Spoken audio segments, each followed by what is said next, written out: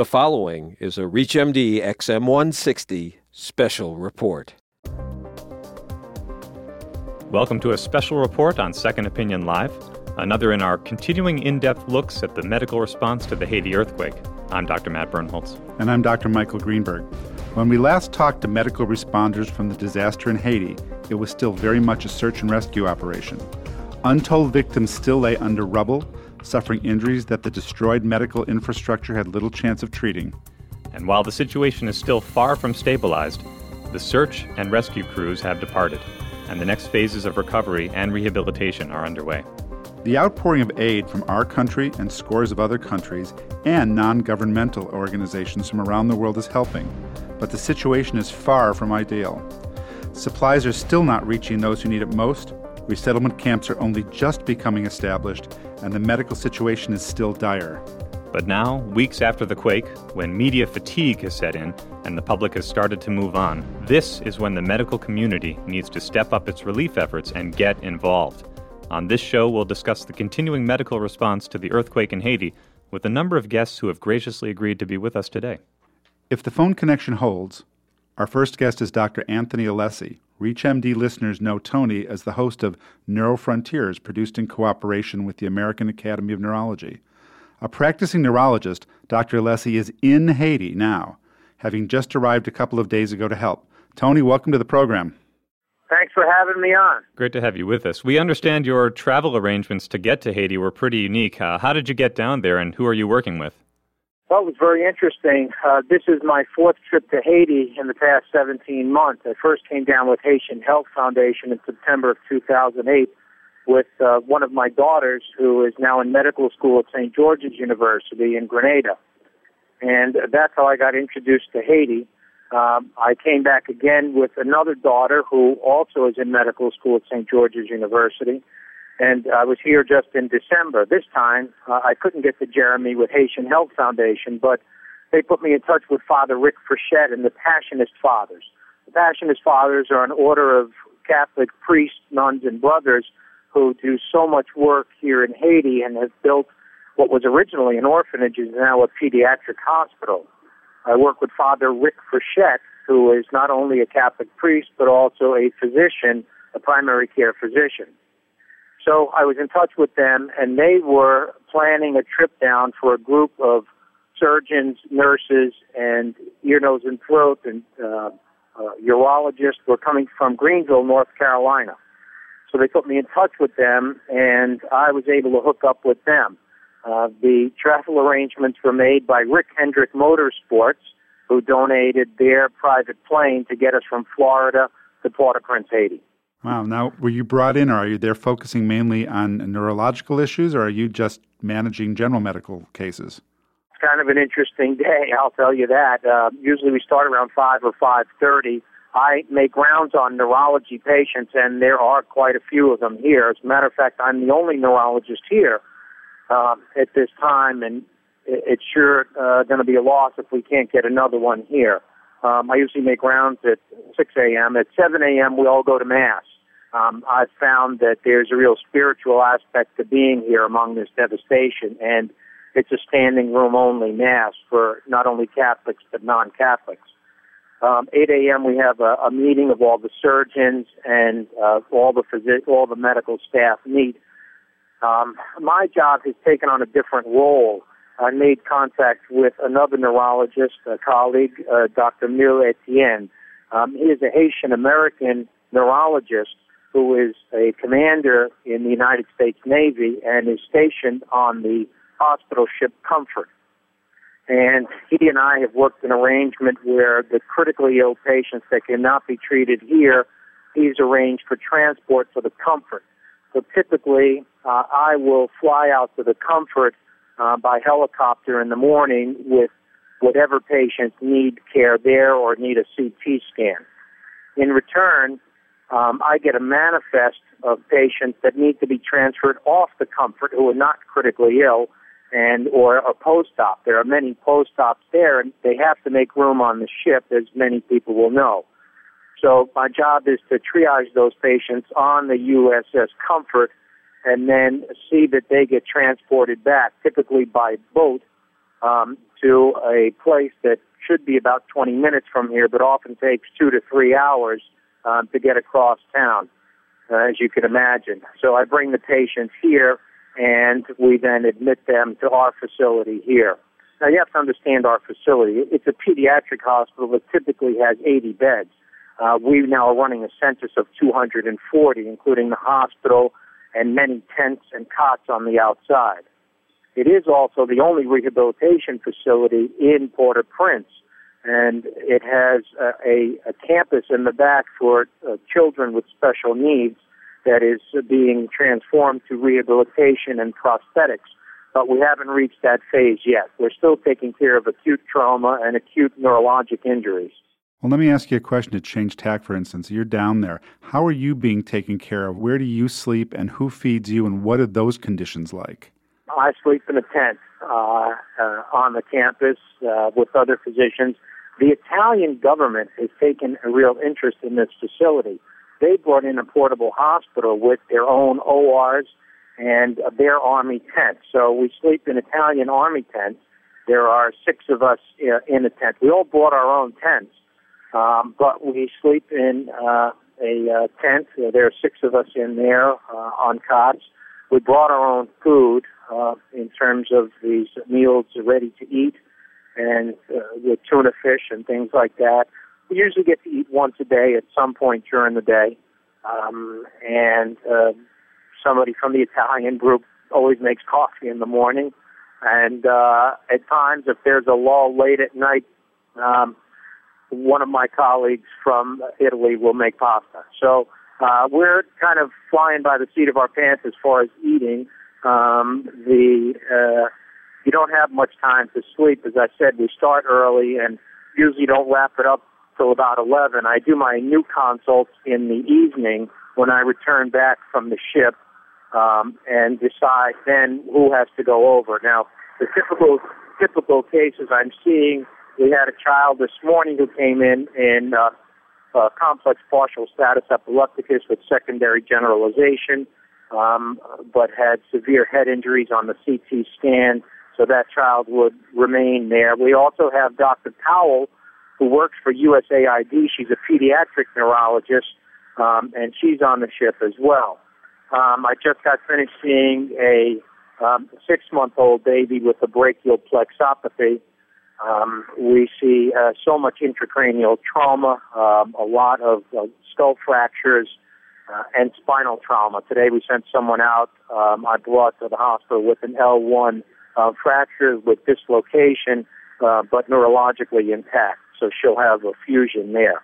We can't do spinal surgery here. So how long do you think you can operate at this pace before you really just burn out? Or how long do you think a physician can stay there? Very interesting. I think it's about a week. To be honest with you, I thought, our arrangements were made. They had to be made a week. We thought we were going to be 2 weeks, but the only way we could get out right now would be in 1 week. I think if you're going all out the way we are, I think it's a 1 week trip.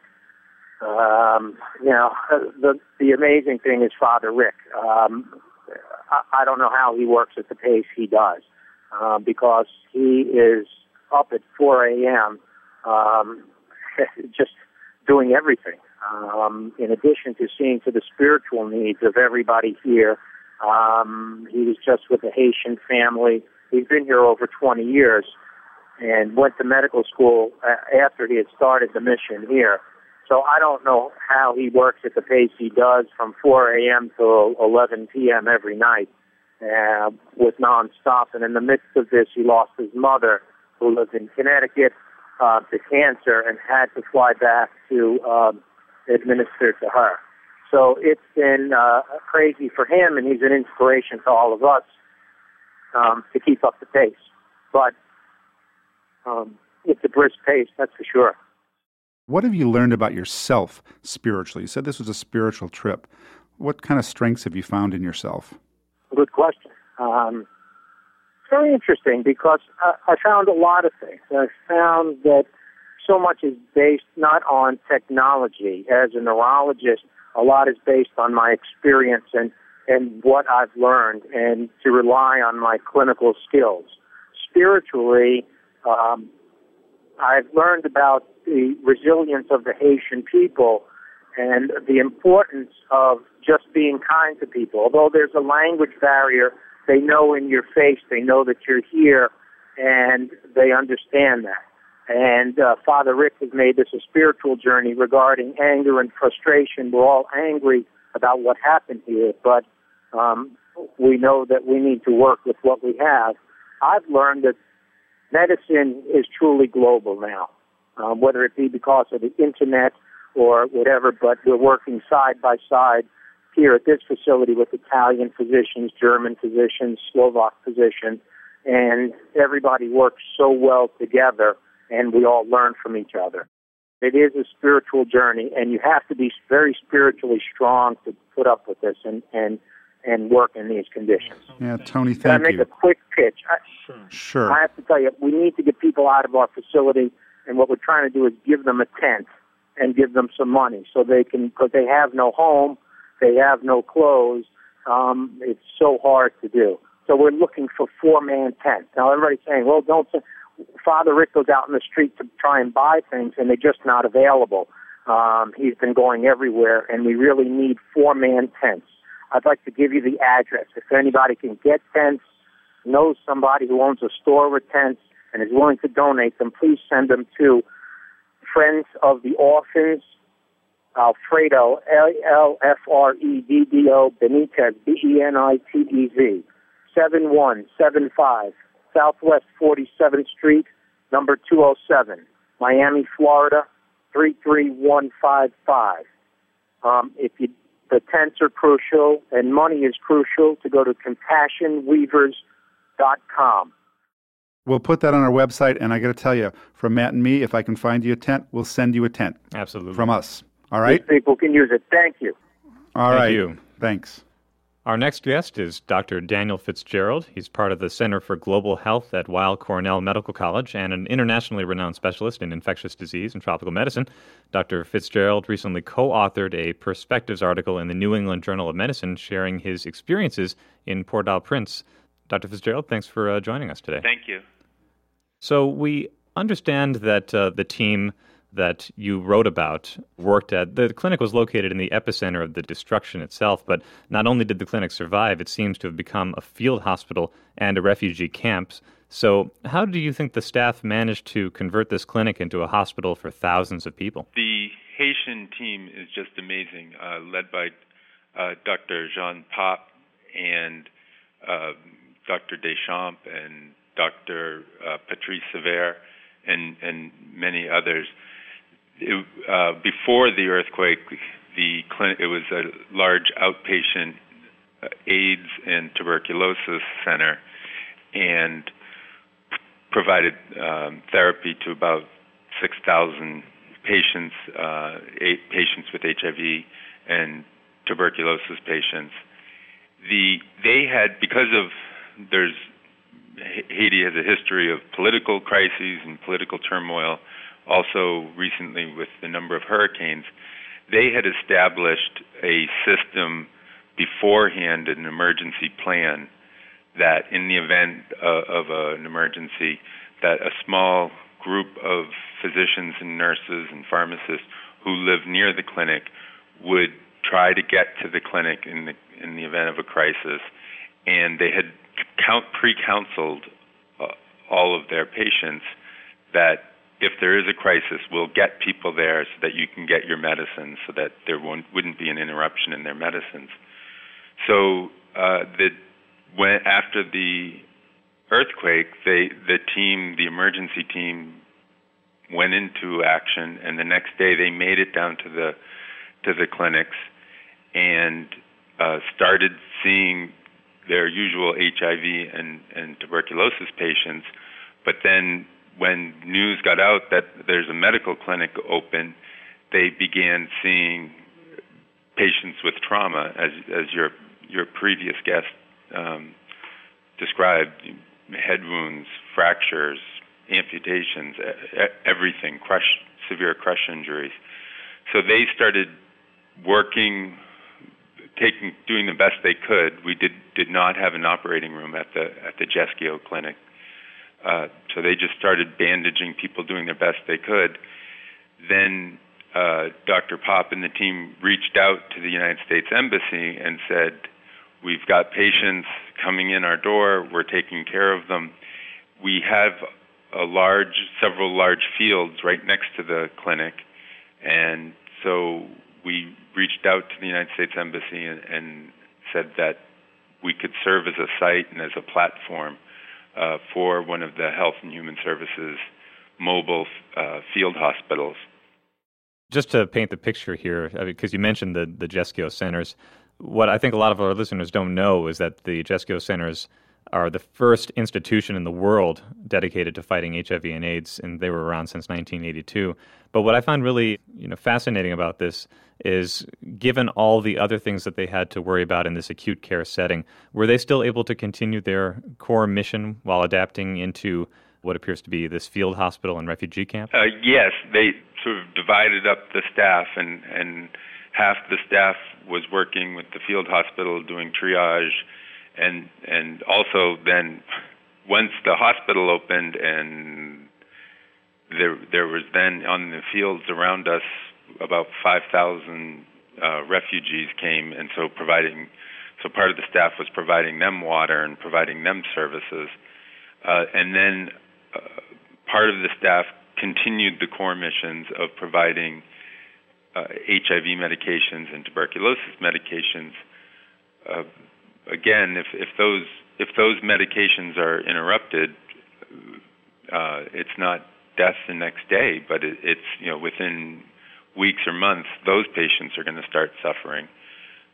So they were able to maintain the outpatient clinics and maintain a drug supply, and as of now, 85% of the patients who were scheduled to come and pick up their medications have gotten their medications, and approximately 15%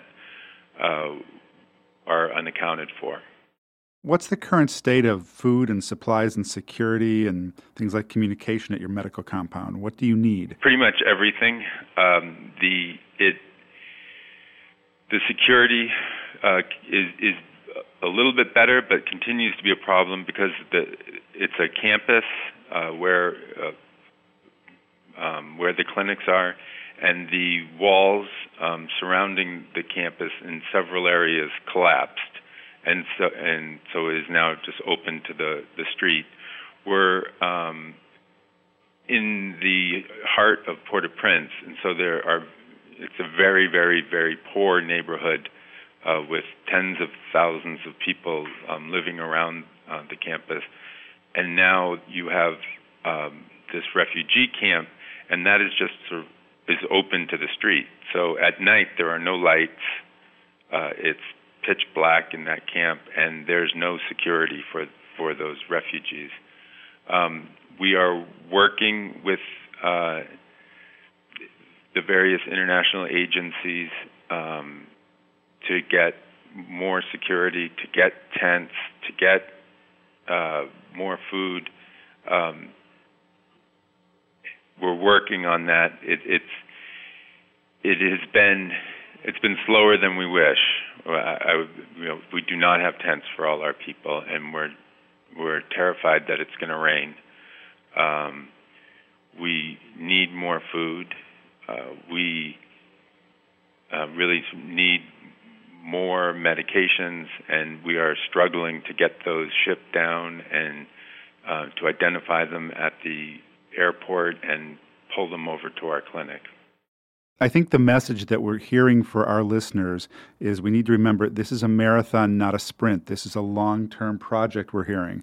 And we may not be covering this every week, and neither will the media, but we can't forget about this. Absolutely. I mean, I think in the first few days, it was dealing with the acute traumas and stopping the bleeding, and we were in sort of a 24-hour cycle. But we're looking now at thousands of people who have had amputations, who are paralyzed, who have severe orthopedic problems now who are going to need rehabilitation, who are going to need to be reintegrated back into their communities. We have thousands of refugees who do not have a home, do not have jobs or businesses. They're going to need to be reintegrated back into their communities. We need to put a Post-it note up on all our bulletin boards that says Haiti and not take that down for a while. Yes. At the very least, I would say. Yes. Well, Dr. Fitzgerald, I wish we had more time to speak to you, but we want to thank you again for joining us today. Thank you.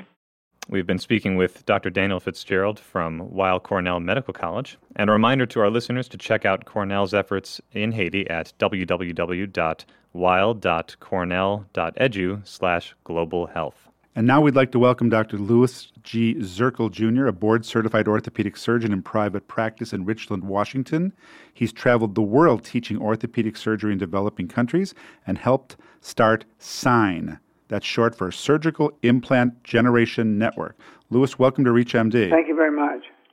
Thank you, Louis. First off, can you give our listeners a quick preface on how you founded this organization and then what the SIGN technique is, so we'll have some background for your relief work in Haiti? And if you could just, overview it in about a minute or so we can get really to your work in Haiti. SIGN was started because we believe in equality of fracture care.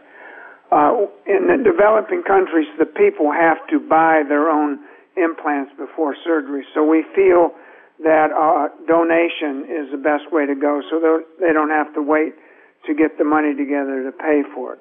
We then designed a way to treat fractures using the IM nail interlocking screw fixation, which doesn't need a C-arm, doesn't need electricity, or any of the conveniences we have in our country. So this can be used all around the world, no matter what the facilities are.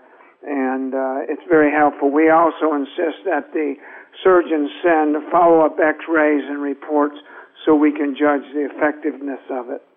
Well, we hear that you just returned from a 2-week trip to Haiti and plan to go back soon.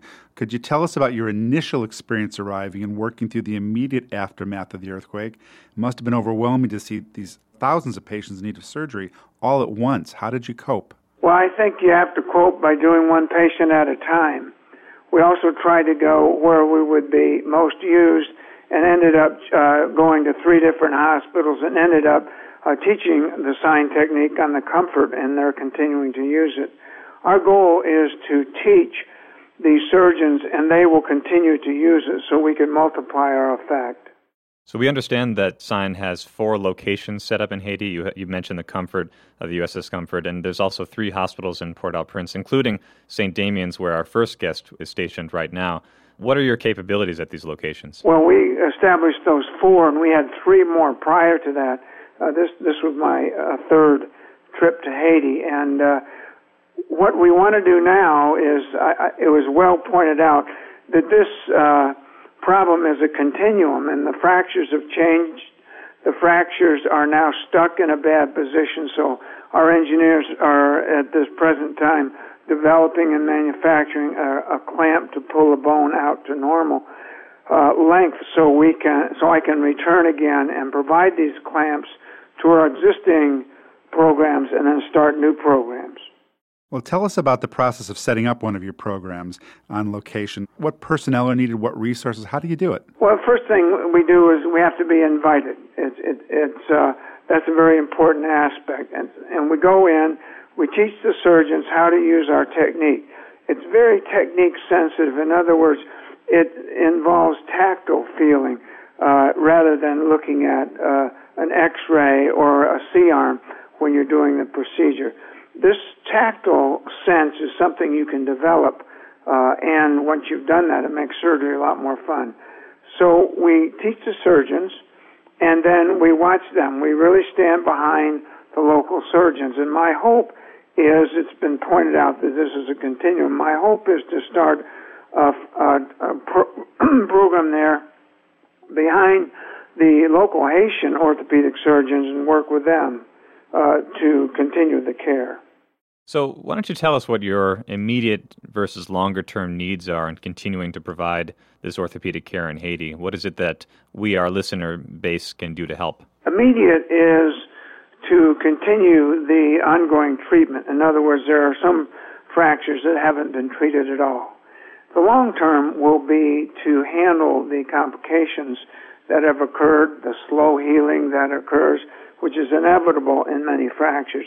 We went through this same process in Pakistan and Java, where we're still located and doing sign surgery. So we want to start originally with the original injuries, and then we want to continue also training Haitian orthopedic surgeons. We'd like somehow to get them paid so that they'll remain in their country and serve their fellow Haitians. Does that mean that if we send money to your organization, that will help? No question. Okay, then listeners out there, here's another organization that we can send money to, and this is one way we can help. And it's really important to emphasize this training aspect of what you're doing, because that's something we often don't think of when we think of post-disaster relief. We think of everyone swooping on in there, shining white knights, trying to do everything they can, and then leaving. And what you guys are doing is providing experienced training so that the people who are there, who are going to stay there after the media has completely become fatigued with this subject and the general public has moved on here, will be able to continue doing their work and doing it effectively. Thank you. That's exactly right. Right, you're setting up a medical infrastructure, which I think is key. So how are your priorities going to shift in the coming weeks in this infrastructure? Well, we're going to have to get partners to do this. I'm very impressed with the value of logistics, administration. We doctors think that we can do it all, but we need a lot of support people to do the job correctly, because in an operating room there's a lot of processes that go on concurrently, and the administrators, logistics, nurses, anesthesia, all of these people have to come together to make it a successful procedure. These people will need trainings. This is also an opportunity to provide jobs to the Haitians so they can be trained to do this. And I think we can get a well-running organization, at least for orthopedics, which is what I do, up and going within 1 year. Isn't it a tough job to be doing the job at the time and training at the same time? It sounds to me like you're doing a lot. Pulled in multiple directions. Yeah. Well, I love that. You're exactly right. I'm in private practice, and I've always done rather than taught. And I see the value of teaching. It's actually much harder because you have to walk a tightrope between not destroying someone's self-esteem and protecting the patient. But I really love to do that. And it's not hard after you get used to it. So we're going to ask you the same question. What have you learned about yourself in this process? If there was one thing you learned you didn't know about yourself. Well, as I was going down there, I read this a book called Crucial Conversations, and it mentions that when you let your emotions get in the way, you kind of ruin the conversation. These may be small things, but I had to sleep on the floor, and I never knew how many men snored. And I had to also cope with the roosters who seemed to crow all night. I'm out in the country, and it's quiet at night, and I recognized the fact that I had to incorporate these sounds into myself in order to sleep. When I was out at the Comfort, I slept in the enlisted man officer place, and they sleep in a little box. I'm also claustrophobic, and I had to get over that. But I think if you reach down deep, there's always something there to pull you through. I also feel this is a spiritual journey, and God comes through when you need Him. I think it is for all of us. Well, thank you. Our thanks to Dr. Zirkle for his work over the decades, and especially in Haiti. If you'd like to help this organization, and please do, to our listeners, go to their website, www.sign-post.org, and we'll have that on our website. Correct? Yes, thank you very much. Thank you for being with us, and thank you for your work. It's my pleasure, and thank you. And that is about all the time we have today on this special look at the medical response to the Haiti earthquake. Our best wishes to all the volunteer responders and supporters of medical relief efforts underway now. Thanks for joining us. I'm Dr. Matt Bernholtz. You can follow us on your iPhone or Second Opinion Live at reachmd.com/SOL. Please keep Haiti in mind. I'm Dr. Michael Greenberg. Don't forget about this. We're not going to. And thank you for joining us. Keep your radio dialed into ReachMD XM 160.